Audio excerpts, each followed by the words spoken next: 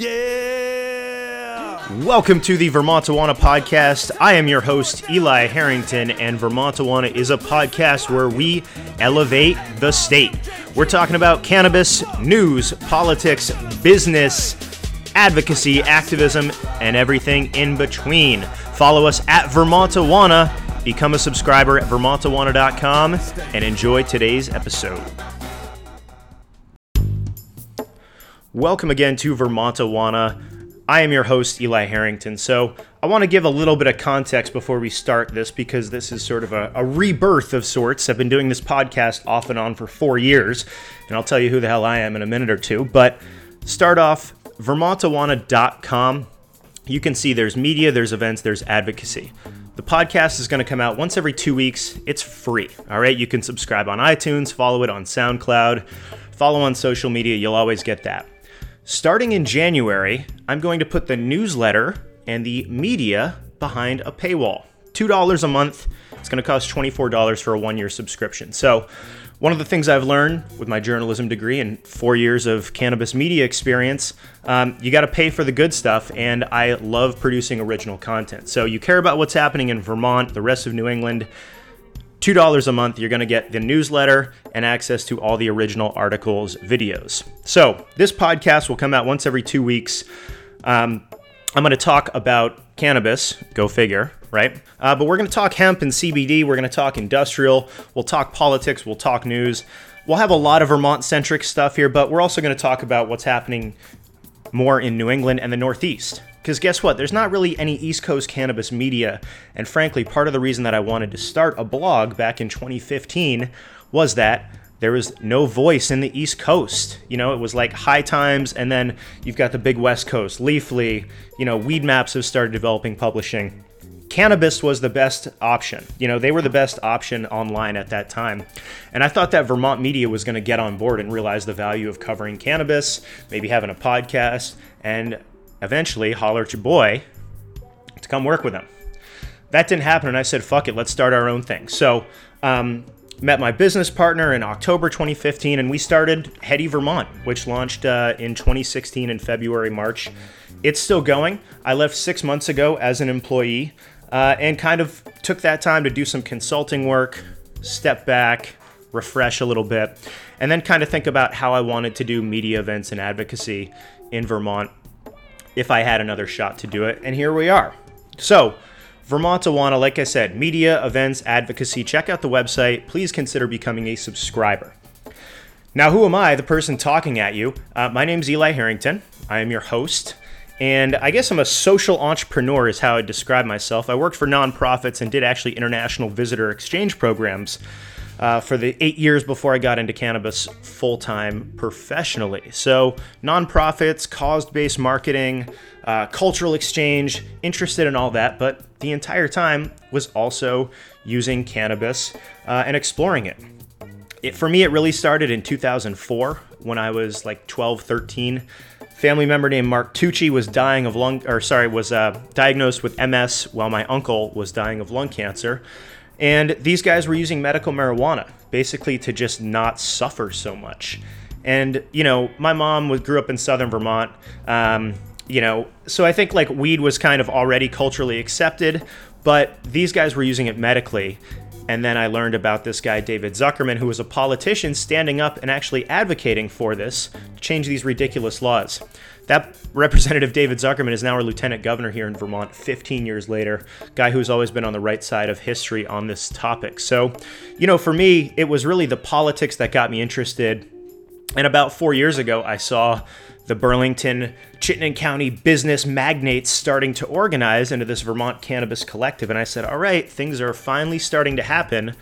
I want to be part of this, and not only be part of it, but there's a huge void in news, information, connection. So that's what we're going to bring with Vermontawana. Hope that you guys enjoy. We'll get into our first segment, which will be a regular part of this show, News Update.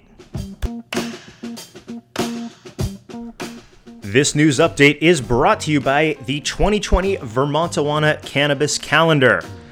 Forgot to get a gift for the cannabis enthusiast in your life? Looking to share a slice of Vermont's cannabis culture with your friends this holiday season? Want to support the cause? $20. We have these on sale online. You can see a spec version. Printed ones will be available soon, including at Vermont Hempicurian. Shout out to Scott. Check out the Vermontawana Cannabis Calendar. Pre-order your gift for the holidays now. Vermontawana.com. All right, this is the news update for the end of November 2019. Big three stories that we are following right now. Massachusetts just celebrated its 1-year anniversary of legal sales. As a reminder, the voters passed it in 2016. They finally opened for business in November 2018. Since then, Massachusetts has sold $400 million worth of legal adult use cannabis. There are still only 32 locations open available for purchase, but the state is now selling over $1 million worth of cannabis per day. That is $1 million plus per cannabis per day sold legally in Massachusetts, more than we are selling here in Vermont. All right, story number 2. The FDA has issued new warnings about CBD and continues to use scarier and scarier language. The FDA is warning about making claims in food and reaffirming that they have not yet approved any products for human consumption or animal consumption for that matter. So this is all portending. This is all portraying and previewing, forecasting possible FDA crackdown on food and beverages. Look for Big Beverage to be the first ones to get involved. We'll talk about how alcohol companies are getting more involved in later episodes, but if I was going to bet, the FDA approving a beverage will be the first thing to happen, and after that, it's going to get a whole lot harder for small businesses to participate. So, for the holiday season, support your small business that's making CBD foods and beverages, and if you really like them, stockpile them, because the FDA is continuing to use scarier language and getting closer and closer to fully regulating and then cracking down on everybody. The final story we will highlight here in Vermont, the Vermont League of Cities and Towns' longtime cannabis opponents. This is basically a trade association for local governments. In Vermont, they are very powerful. They lobby, and they have lobbied against cannabis reforms. Right now, they're talking to various select boards about how to zone cannabis businesses and encouraging them to increase their demands for local tax revenues. Whether this is political trolling or whether this is constructive advice is up to you, but check out Vermontawana.com to see a write-up and actually watch a video and this resolution. So, cannabis regulation, it's coming to you locally, and cannabis politics are already and always happening. Check out the advocacy tab on Vermontawana.com to see what I'm up to and support the cause. This upcoming interview with Attorney General Donovan is phenomenal, and you have a chance to participate in the discussion and learn more about this topic yourself on Thursday, December 5th at Contois Auditorium. That's Burlington City Hall, 5:30 p.m. on Thursday, December 5th. Cannabis Conversations. We've got a panel, speakers from other states put on by the Attorney General's office. I will see you there. I am extremely honored and grateful to present my first featured guest in this new revamped version of the podcast. It is Attorney General T.J. Donovan. That's right. We have got the Attorney General for the state of Vermont, T.J. Donovan, as our guest. Now, the impetus for this conversation is that the Attorney General's office is hosting in Burlington, Vermont on Thursday, December 5th from 5:30 to 7:30 p.m.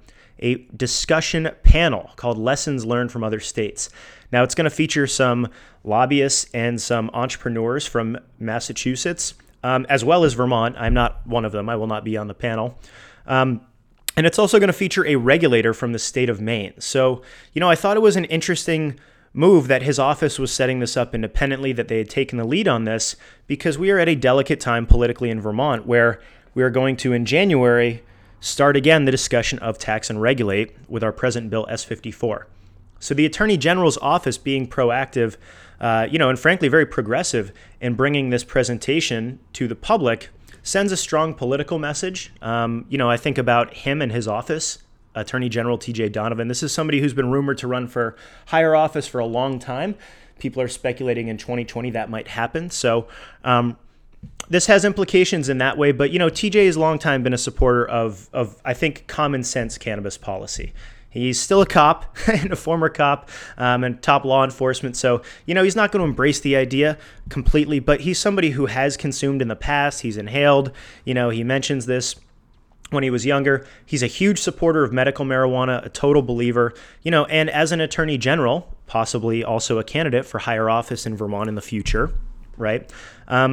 He is coming out and I think really clarifying his position on supporting tax and regulate and getting things moving. So during our conversation, we had a chance to sit down, talk about all these topics, how he thinks things have gone 1 year in, what his vision is for a future tax and regulate market in Vermont, what his concerns are. I think he really outlined some interesting and gave some really interesting insight into what he and probably a lot of other folks want to see from a regulated market. And we also talked about this panel discussion coming up on Thursday, December 5th. So without further ado, ladies and gentlemen, the Attorney General of the great state of Vermont, Mr. TJ Donovan. Attorney General Donovan, I'm here in part because next week, or I should say the week after we're recording this, your office is hosting an event on the 5th of December, Contoy's Auditorium, 5:30 p.m., Lessons Learned from Other States. I appreciate your office taking the initiative and want to ask kind of what inspired you guys to set this up, who's going to be there, and what do you think we're going to learn?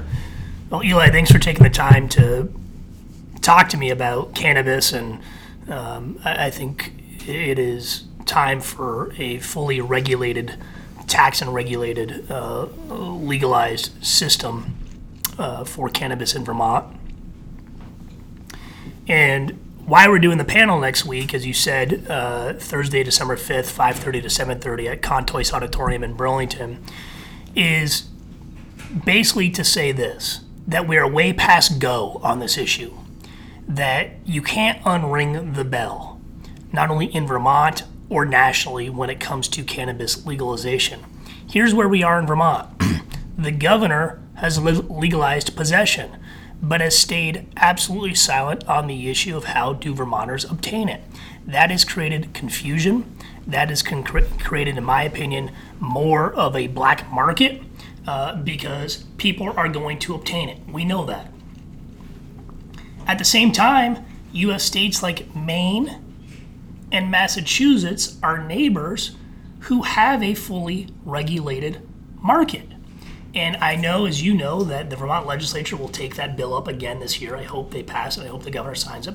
So we should simply say, what are the lessons learned from Massachusetts and Maine? What have the challenges been? What have the barriers been? What are some of the things that they didn't expect actually occurred? Some of the issues that I'm really focused on are on the issue of taxation. How do you hit that price point? Because let me back up and say this. When you talk about legalization, for me, I look at it from my perch as Attorney General as a consumer protection issue. If things are going to be sold, we got to make sure they're safe, and from a public safety standpoint. But when you get in and the public safety standpoint gets into the issue of course, the black market, the illicit market, I should say, and this issue of price point, if you're going to tax from a statewide perspective, that's fine. How are you going to do it from a municipal perspective? And is that going to create a price point too high, which is going to allow the black market to grow? I think you and I both read this article out of Massachusetts that seemed to indicate that. And because the whole goal about legalization is to get rid of the illicit market. And so how do you price it? How do you zone it in terms of the localities of local municipalities? How do you do it in a way, I think California has run into a really unique problem, but another lesson, where they now have oversupply because they allowed their cities and towns to essentially veto legalization and say, no, you can't have retail recreational shops in our towns, which has created an oversupply, which is, the argument is that has gone into the illicit market too. So this is really confusing. It's really complex. And then from a governance standpoint, Eli, where does this regulatory body exist in state government? What does it look like? Who's in charge? What's the cost? Right. Let's talk to people who've done it so we know what we're getting into, because I just don't think we can go back on this. Right. And it seems, and I want to say, I was in preparation for this looking at panel discussion you'd participated in at Nectar's 4 years ago, Yeah. over 4 Yep. years ago. And then it was a question of it's not if, it's how. Yeah. Right? And all these brilliant thinkers talking about the quote-unquote Vermont way. And so here we are 4 years later, Yep. and we know the will's there. We see in Massachusetts, they're doing $1 million in sales per day, literally. They've sold $377 million worth of legal cannabis in the one calendar year since they've Yep. opened. So I think that we see this happening, and it does seem like it's semi-inevitable, but there are a lot of political challenges. Yep. Like you said, the how. I want to reference and bring up kind of what are some lessons that maybe we can learn from other successful industries in Vermont. We've been talking about beer. Yep. We talked about, and you talked about that 4 years ago. Yep. Consumer protection and the idea of labeling, Yes. and safety. What I wonder is, again, do you think this has to live in an existing, is this going to be a Department of Liquor Control? Is this a Department of Revenue? Is this, or is all of that null until maybe there's another administration? And I don't want to get too far into the politics of partisanship, but, where do you think is most appropriate for, let's say, the licensing or the enforcement? So what was really interesting, in 2013, I went out with a delegation of Vermonters to Colorado to look at their legalized system. And I think we were all shocked because there was a lot of law enforcement on that trip, that their regulatory framework was housed not in public safety, but in the Department of Revenue, Right. in taxation. And I thought that was a really interesting thing because it framed the issue that, much like alcohol, that this is a product, is going to be a consumer product where you have to build in consumer protections, whether it's age, whether it's potency, whether it's the labeling, all these issues. And there was a massive buildup in state government to create the infrastructure to regulate this industry. I don't think we're even close in Vermont to that discussion. And so we got to say, and one of the panelists who's coming next Thursday that I'm incredibly excited about, I think is the chair of the Maine Cannabis Commission. Yeah. So those questions, because it's not, hey, should this be legal or not? It's how. Who's in charge? Who are the compliance officers? Who are the who are the regulators? What are the penalties? Right. What are the fees to get in? How do you enter the marketplace? And it seems like it's really not a political question of we need a bureaucracy first. Yeah. Like you said, who's going to write the licenses? Yes. Where's that office? Yes. What's on the application? We've seen, the question of testing. Massachusetts didn't have enough testing capacity, and then the question of supply, lessons from other states and getting those three things where, if you don't have licenses, you don't have testing, and you don't have, legal supply, then there's no revenue to be collected. And you make a great point, because I was in a meeting earlier today, and it was about the need or the demand for technology to address a 21st century economy. Cannabis is a 21st century economy. We have to acknowledge that. And the issue of testing when it comes to consumer protection is critical in whether or not we are utilizing blockchain technology to track from seed to sale to make sure that this product is safe, hasn't been tampered with, is exactly what it was in terms of whether or not we get into this Vermont branding, whether it is, organic or whatever you want to call it.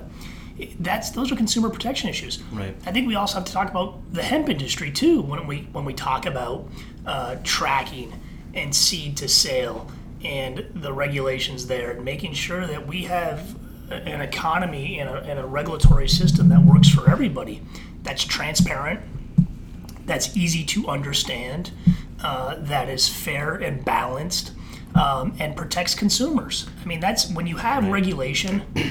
That's the point, That's right? the Is point. this going to make me sick? Is this accurate? Exactly. And maybe two lessons, a good one and a bad one from hemp.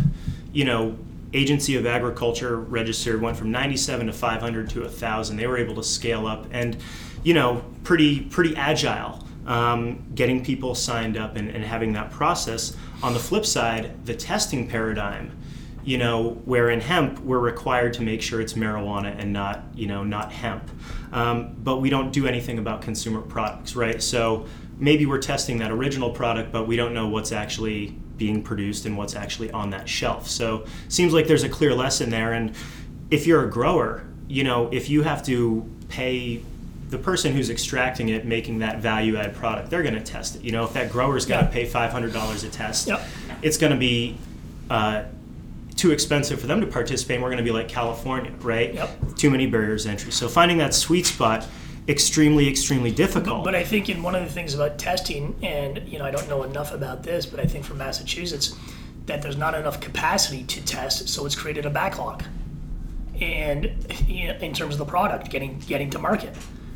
And so all this stuff about supply chain, about supply and demand, I don't think anybody has thought through this stuff, because at the end of the day, this is an economy, and we have to engage in a conversation and a deep dive about a regulated marketplace, from the infrastructure on the governmental end to what's needed from the producers in terms of testing the product, how it gets to the marketplace, to the consumer. So when they walk into the store or walk into the restaurant, they're making informed decisions. I'll tell you one thing, Eli, that I've noticed in Vermont the last couple of years with the rise of craft beer. 10 years ago, you'd order a beer. You get a beer. Now, when you go to places, not only do they have the price listed, they have the alcohol content listed. Why? Because consumers, number one, want to know, and there is a duty to inform that, hey, this is not your typical 4% or 5% beer. This thing's 9%. Right. And you better, and if you think that the conventional wisdom is that you can have one beer and still be under the legal limit, and i.e. public safety, and go out and drive, there is a duty to inform. I think with cannabis, that logic applies. Sure. And we don't need to reinvent the wheel too, right? No. With spirits, there's a serving size, right. And again, even the idea of distribution, retail, we've seen in alcohol, the idea of doing, farm to table, or, farm to bottle is now the popular one I see on Route 2 out there. So the question, like you said, how can we get there so we have consumer protection, but we also have a vibrant economy? Because I think that a lot of these states, we've seen issues with lack of supply, difficulty of registration, and I would say that in places like Oregon, oversupply. I think that is a success, because every single ounce of that bud that's in a warehouse somewhere is not on the illicit market. Right. We know that it's there because it's been tracked. So they have clearly made the decision to... So Oregon has created a state-run regulatory similar to our liquor. And Oregon's making... they've passed a law, I think it's 582, that will allow them to export cannabis to other states.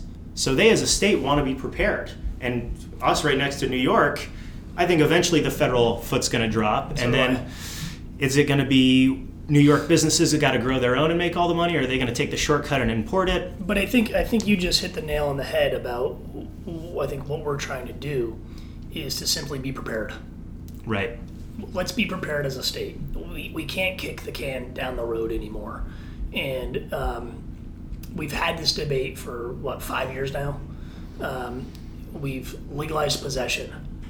You now need a fully regulated system. I just don't see how you can continue confusing Vermonters with a message that you can legally possess marijuana, but we're not going to tell you how you can get it in a safe, reliable way. Right. And our states, it's irresponsible. Well, in the states losing so much. I see people coming up from ski season and they're on Reddit and Facebook, and they're stopping in Williamstown, Mass, and Northampton, the gateway to Brattleboro and Bennington. So, Southern Vermont's got the most to gain from all this. And we know that it's just a question of how, and a little concerted political will.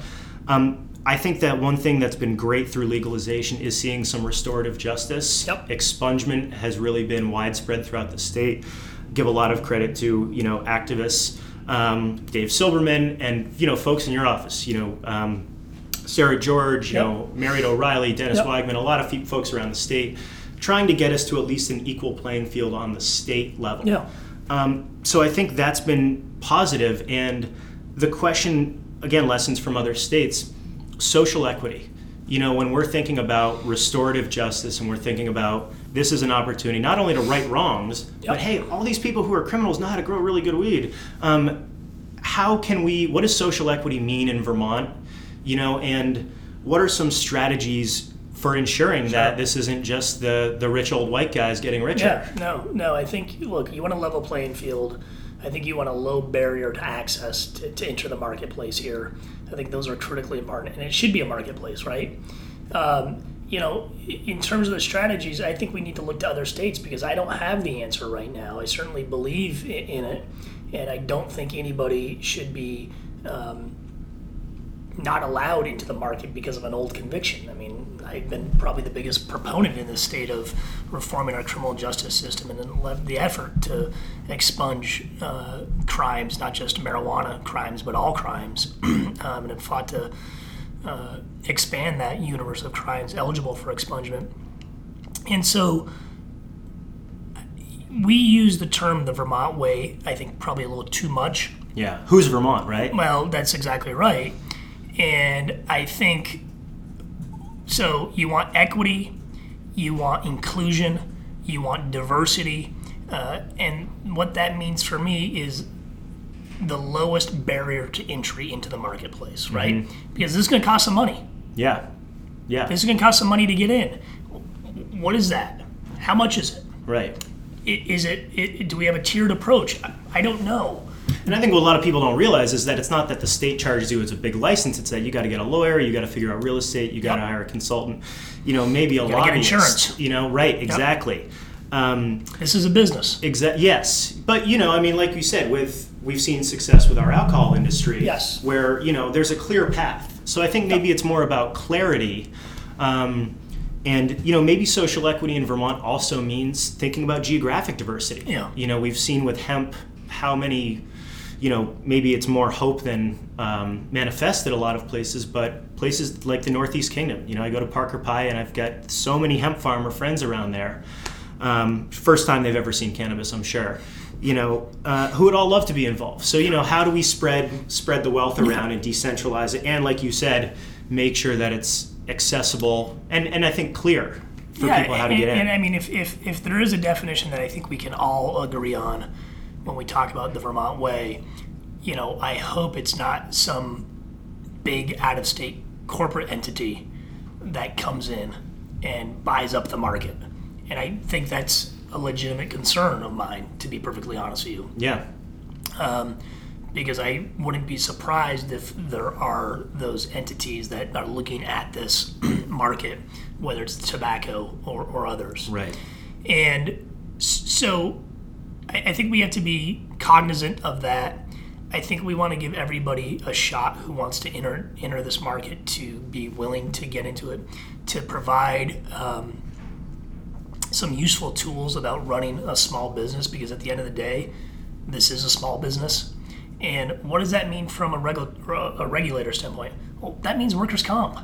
That means unemployment insurance. That makes sure that you're compliant with all the forms that the tax department stands out, in terms of your reporting. And we have a small business advocate in our office, and one of the main things that we've done is to acknowledge that Vermont is a state of small businesses, which means this: these aren't businesses that have lawyers, these aren't businesses that have compliance officers, that have general counsels. It's mom and pop operations with folks wearing multiple hats, trying to do the best they can. So what we're committed to in the Attorney General's office is providing those resources and tools to say, this is how you comply with the law. Right. And when I talk about low barrier entry, that's exactly what I think we need to do. Right. And that's a great point, because like you said, what jumpstart that economy is not only here's the paperwork, but here's the clinic on how to fill out the paperwork. That's right. And here are the top mistakes you're going to make. And don't forget to fill out that form. That paperwork is confusing. Right. That paperwork is confusing. Let's be honest about it. Exactly. I want to get a few, looking back a little bit, 1 year, a year and a half after legalization in Vermont, sort of think about how things have gone. One thing we learned from other states was clearly you figured out closing the gifting loophole, which I think disappointed a lot of folks out there selling T-shirts and cookies. Yep. And I know some of them are still out there doing it, but a year in, and maybe a chance to clarify the de facto sale versus gifting, because I think it's been pretty clear, and people have respected it. But a year in, expectation-wise, better, worse, similar. You were prepared for this 4 years ago, right? Yeah, I mean, a year in, I would say that people are still confused, and I think people are tired of the conversation. They want action. They want clarity. Right. They want consumer protection. They want public safety. And if they choose to purchase this product, they want choice. That's a marketplace, right? And what we have now is you can possess it. What does that mean to people? Right. I don't know what that means. So I think we're still in this state of limbo and confusion. And when we talk about the gifting ban, look, I mean, the biggest thing, and we talked about this, and I'm probably going to get my history wrong on this, but it's the invisible hand of the market, right? The market's not going away.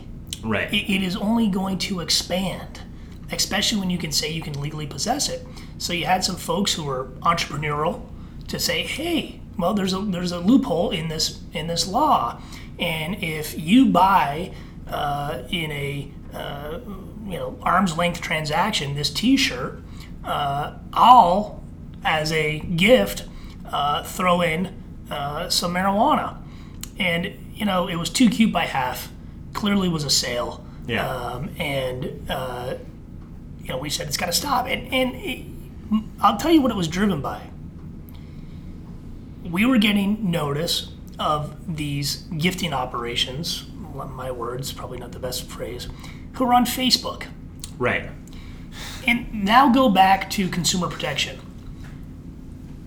Right. Were young kids gonna go and get this? Right. The easier it is to obtain, the more education Right. that should be Right. should be kind of built into it. And so when you had that illicit market of that you could go on Facebook and go buy cannabis with no idea about the quality of the product, of where it came from, of what was in it, and there was no limitation whatsoever on the consumer about who could possess it, and there was no verification process, i.e. show me your ID that you're 21 to get it. That's not good for public safety. Right. That's not good for consumers. That's not good for anybody. When you think about Uber, you think about Airbnb. Yeah. There's at least a rating system, so you know that person's been vetted before point. you let them into It's a your good point. house or It's a good point. serve them something you're going to ingest. It's a good point.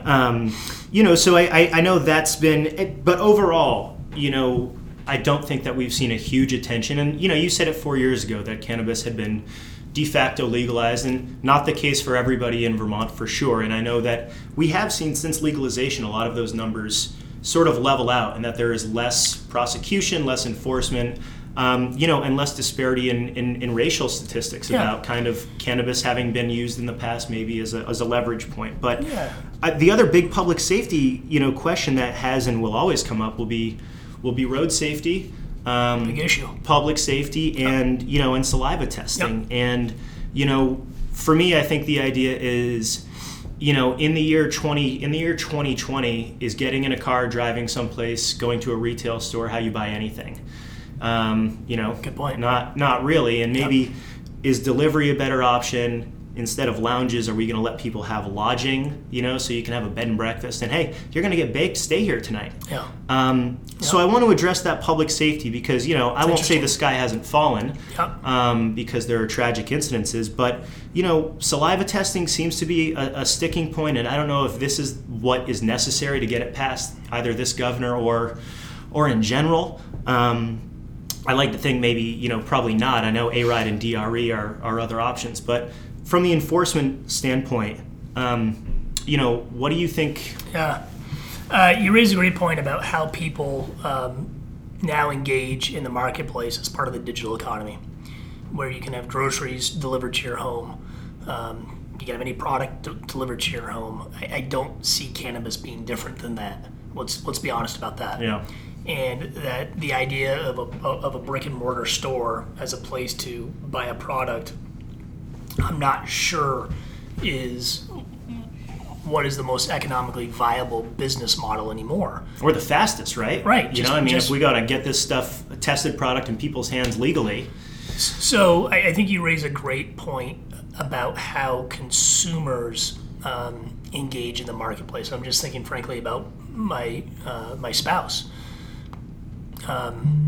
There's a lot of online transactions, as I'm sure there is with anybody. And when you get to driving, yes, it's a huge issue.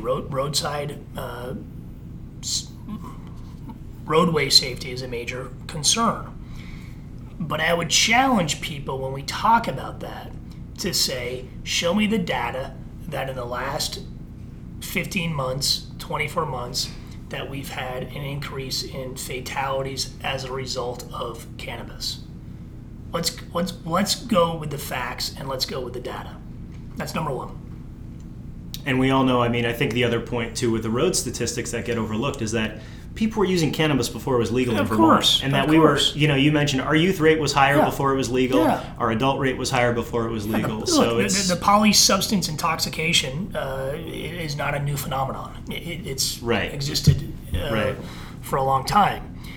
So that's number one. Let's look at the data. And number two, when it comes to, yes, we want to test. I'm not sold on the saliva test. Here's why. I think the potential for abuse is there because on one hand, we've said about why we decriminalized and legalized marijuana were part of the injustices that happen through the criminal justice system. Right. Well, if we're going to use a test that just tests presence and not impairment, I'm not sure that is the answer we're looking for. Right. Because you know better than I how long cannabis is going to stay in your system, the presence of it. It doesn't necessarily mean that you are impaired, which is the legal requirement under the law to prove that somebody has been impaired to the slightest degree. And so why would we invest in a test that doesn't answer the question that we need legally to prove that a crime has occurred? And that's why I'm concerned about the saliva test. Would I like a test? Absolutely. Do I think there are really smart people out there that can develop a test? Yes.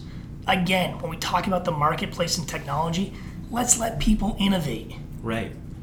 Let's figure it out. Let's rely on the marketplace and innovators and entrepreneurs as opposed to government.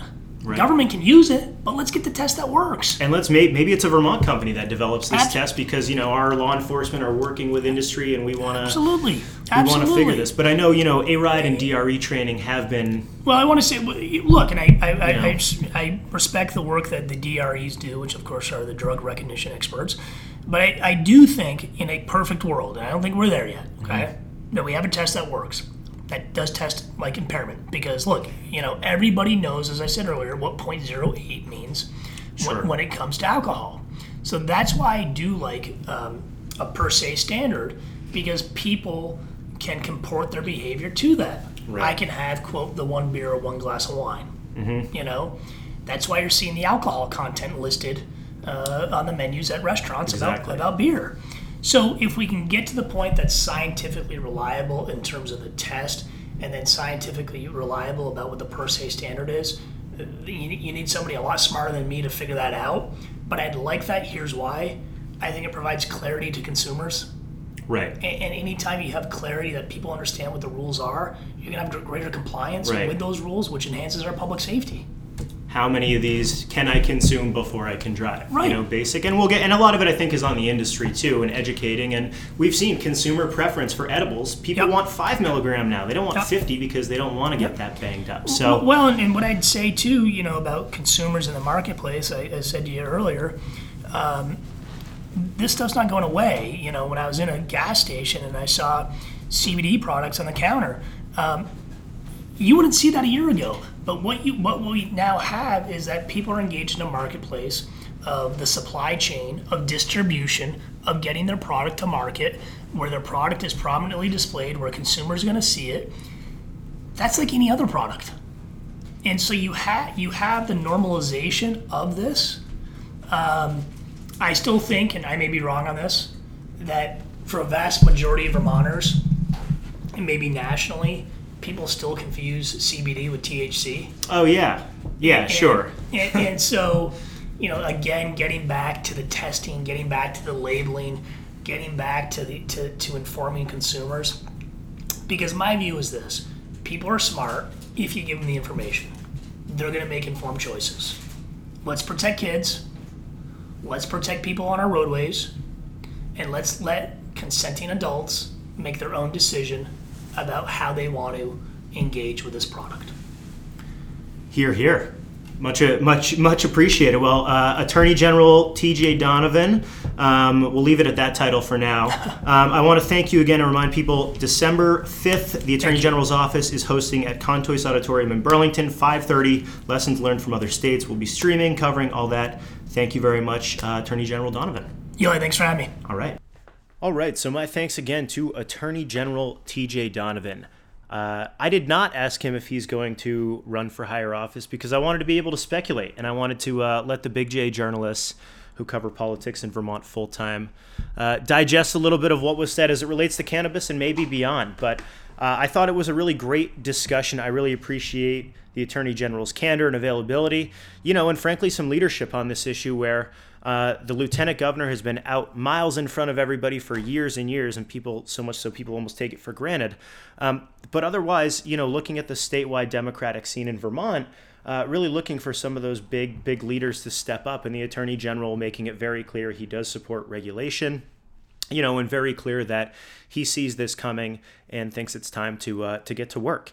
I thought that the saliva take, I'll say I was a little surprised and frankly very impressed by the saliva testing, because I've kind of thought that this saliva test, which we know is scientifically not up to par and which we know will cost the state millions of dollars in lawsuits and time wasted, is not reliable. But the assumption, I think, by a lot of people, and maybe even myself, has been that that's what the law enforcement, the cops, the people who oppose this are going to demand as part of a public safety sort of function, that's going to be the cost of tax and regulate. That we'll get tax and regulate, but we're going to have saliva tests and all the terrible things that come along with that. And it sounds like the Attorney General is shedding some perspective on this and saying maybe not. His direct quote of, show me the statistics are right in line, because I've studied the statistics for years, and guess what? Before legalization, Vermont was the second highest consumer of cannabis in the country by percentage of adults who use it in the course of a year, third highest in the country by the percentage of adults who used it in the last 30 days. So legalization really couldn't have gotten us much higher, literally. The roads here are not great, but our state does a great job, and our emergency services do a great job, including the state police, and neighbors look out for each other. So, the sky has not fallen since legalization as far as roadway safety. I appreciated the acknowledgement of that, a pushback on saliva testing, and in general, some leadership and some push to really get this figured out. So my sincere thanks again to Attorney General T.J. Donovan, and my encouragement to all of you to check out, if you are in the Burlington, Vermont area on Thursday, December 5th at 5:30 p.m., Contois Auditorium is what's inside Burlington City Hall. All right, so Burlington City Hall, 5:30 p.m. on Thursday, December 5th. There's going to be a panel discussion, lessons learned from other states. I'll be there asking questions. I'll be there live streaming. Follow it all on Vermontawana. My thanks again to Attorney General T.J. Donovan. That interview was presented by the 2020 Vermontawana Cannabis Calendar. On sale now at vermontawana.com. Save $5 if you order before December 1st, vermontawana.com. Let me give you 3 great reasons to buy this calendar right now. Number 1, this is a legal cannabis product. You can buy it and you can send it across state lines. It doesn't smell. You don't have to put it in a turkey bag. You don't have to ship it. You don't have to have a sketchy post office experience. Number 2, the cannabis person you are buying this gift for is probably forgetful. So you buy this calendar, you write your birthday, you write your anniversary. They have a record of the dates, and then they don't forget shit, okay? And then number 3, you are going to be supporting the cause, Vermontawana, our advocacy efforts, our work to bring independent media to you. So check it out, Vermontawana Cannabis Calendar, vermontawana.com. All right, next up, enjoy this event preview and spotlight. This is Rosin Fest 3. This is a really super grassroots get-together organized by novice farmer VT, a.k.a. Miles. Connected with him on Instagram, spoke on the phone. I'm going to be at this event. It's almost sold out. This is what Miles had to say about it. Rosin Fest started a couple couple months back. It was just really just a bunch of growers getting together in the summertime, getting to know each other, and just pressing as much as we can press during Rosin Fest. Turnout's always been, pretty decent. We have always have a couple good growers out there, and just everyone always is just super pumped just to be out there and actually see someone that you saw on the internet in person and say, okay, this is a real person, and I guess start to try to build like a real community around like rosin and just solventless extraction. Well, exactly, man, and that's what's part of what's so interesting, and so cool about this is like so much communication about cannabis happens online, right? And it's been forums in the old school and now really on Instagram. And when you bridge that divide and actually get people together in person, you're like, oh, snap, you're Rosin Farmer VT, or like you're, VMR caregiver or whatever. And I think people are like generally pretty relieved to meet like-minded individuals. So like, what was your experience with those other ones? Was that kind of the deal? Was it a lot of younger growers coming out because you're talking on IG, or? It was a mix of everything. It was a mix of people who didn't even really know what rosin was, but we had just been connected online, and there was some young people out there that were maybe fresh out of college or right around college that were more there just to kind of be in the experience. Vermont Positive was actually the guy that came by, and just I thought it was cool that someone that didn't grow actually came to the first one, because I want to make it not just for people who grow weed, but also for people who smoke it, enjoy it.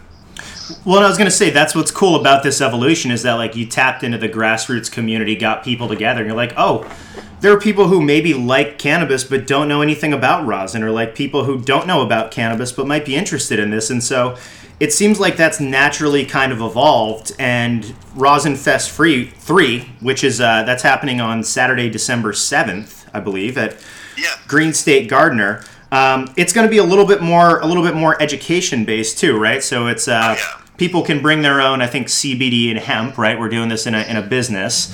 Bring your own flower, and we'll take care of you. Awesome. So you bring your own flower, doing this at Green State Gardener. What kind of education, what kind of questions were people asking before, and did the other people learn at the previous ones? And kind of what are we going to, and I should disclaimer, I'm going to this thing too. What are we going to learn at this about rosin?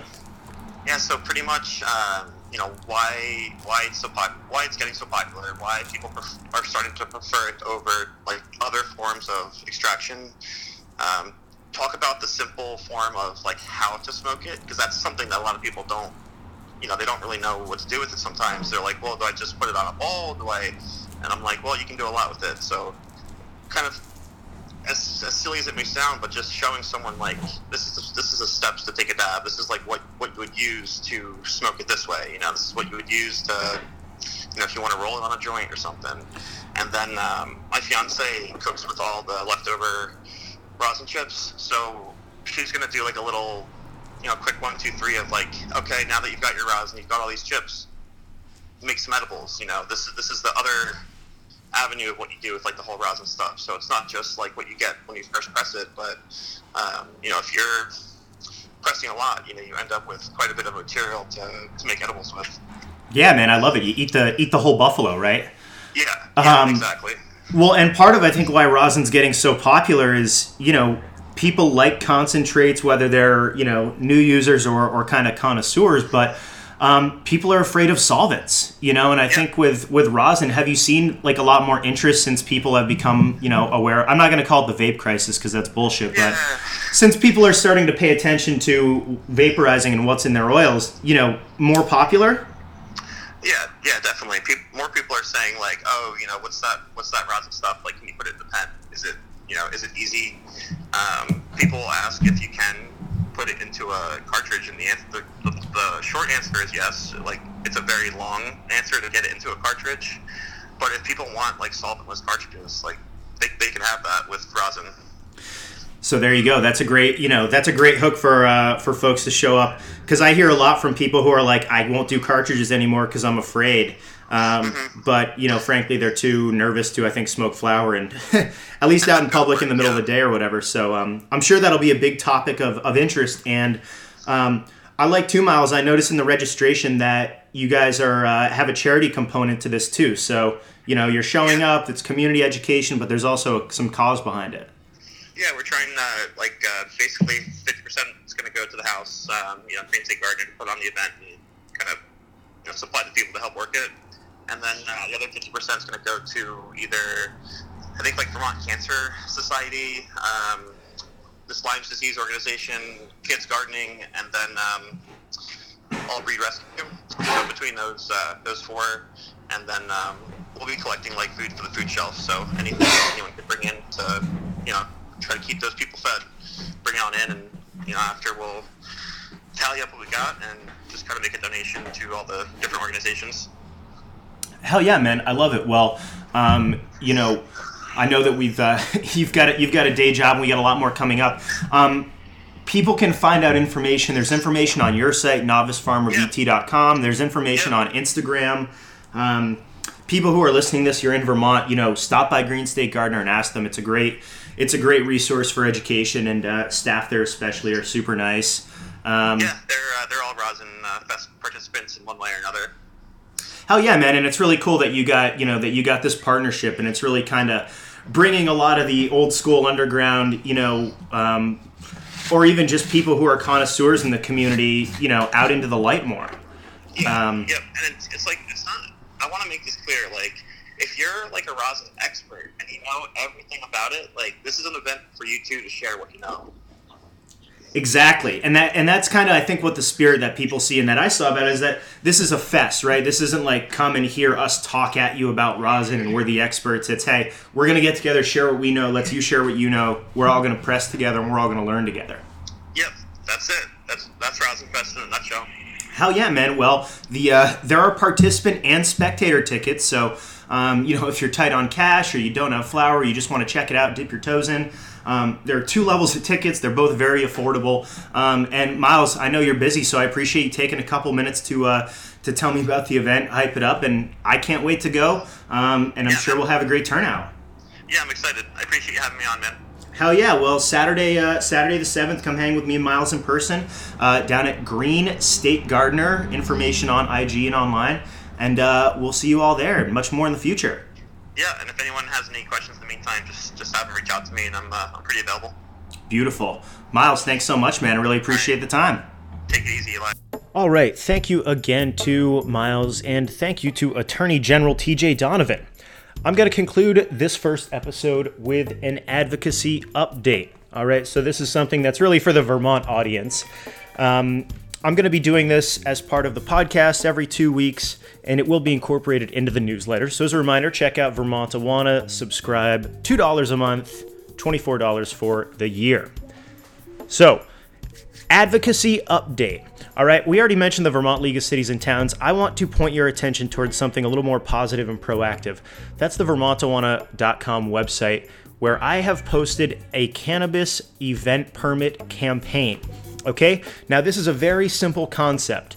When you host an event, whether it's a wedding, whether it's a music festival, and you want to serve alcohol, you get a permit. It costs $35, and it says basically where you're going to consume it, who's going to be responsible for making sure that the people are 21 or the sale, or the sale, depending on what kind of event it is. And then you're going to get that form signed by the town clerk, and then you get to have alcohol served by a bartender, caterer, or whatever in the designated area. The idea is to, as Jon Stewart says, do it on weed. All right, so why, if you're having an event in Vermont, shouldn't there be a place for you to have cannabis? It's legal for adults 21 plus to possess it and to consume it, but we have not said anything as a state as to where you can consume it, except in the privacy of your own home. Now, this is dumb because every concert, every wedding, every food event, how much is this going to be good for food events in Vermont? People are using cannabis. They might be doing it in the parking lot. They might be doing it in the mosh pit. They might be doing it wherever, but there's no control over that. We don't know if they're 21. And even without legal sales, we can create something like a cannabis beer garden, right? So all we need, check an ID that says you're 21 and tell you where to stand. That means you could be down at the waterfront in Burlington, be in that back corner downwind, and then you can look at the concert, see it, be able to consume your legally cultivated, possessed cannabis, consume it as a 21-year-old plus, see the music, and not be blowing it in everybody's face. So, again, this is a concept, and this is kind of where I'm at in the advocacy adventure right now, looking at this cannabis event permit. So, encourage you to check that out at vermontawana.com. We will have more advocacy updates in every episode. Make sure you subscribe, check it out on iTunes, share it with a friend. Yeah! For the first time, it's going down history, baby. New 3-6 Mafia, featuring 8-Ball and MJG, Young Buck. It's a Tennessee thing. We gotta stay. Till I die. I gotta stay. Till I die. I gotta stay. Till I die. I gotta stay.